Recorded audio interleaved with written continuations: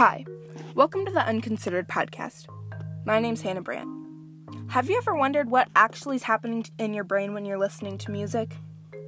Well, that's what today's episode is going to be on.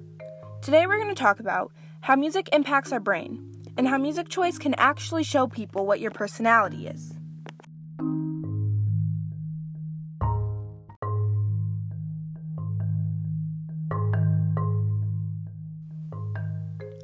Let's start off by answering a question. What actually happens to your brain when you listen to music? You know how when you listen to your favorite song and it usually makes you feel happy? There's actually a reason for that. The first thing that happens to your brain when you listen to music is its pleasure centers release something called dopamine. Dopamine is a neurotransmitter that makes you feel happy. Dopamine is also what makes you feel rewarded. Music also triggers anticipation, which helps recap the past and predict the future. Your brain has the power to anticipate what will happen next in a song, or even trace a song back to a past memory.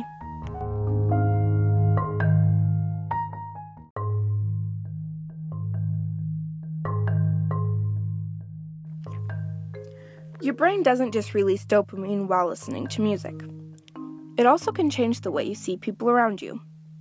Goldsmiths College, Department of Psychology at the University of London, did a trial where they had a group of people listen to a sad song, then a group of people listen to a happy, upbeat song.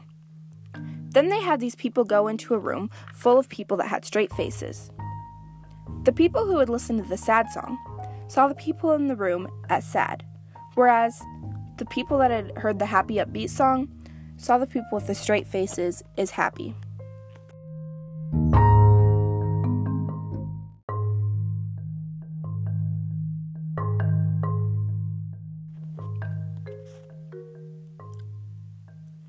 Your music choice can also show the people around you what your personality is. The article, 8 Surprising Ways That Music Affects and Benefits Our Brains, by Belle Collins, shows that in a study of couples getting to know each other, they were more likely to understand each other's personalities after listening to each other's top 10 favorite songs. The article then goes on to talk about a study done by Heriot-Watt University. In this study, they found out that rap fans are more likely to be outgoing and have high self-esteem. Pop fans are more likely to have high self-esteem and aren't the most creative people. They also are very hardworking and gentle. Country fans tend to be hardworking and outgoing. And finally, classical music listeners are introverted, creative, and at ease. They also have high self-esteem.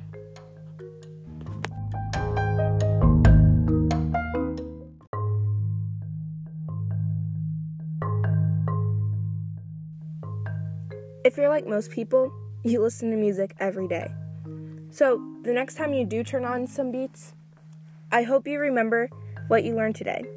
Whether it's how music impacts your brain, or how your music choice can actually show your personality, and even change your perspective on the world.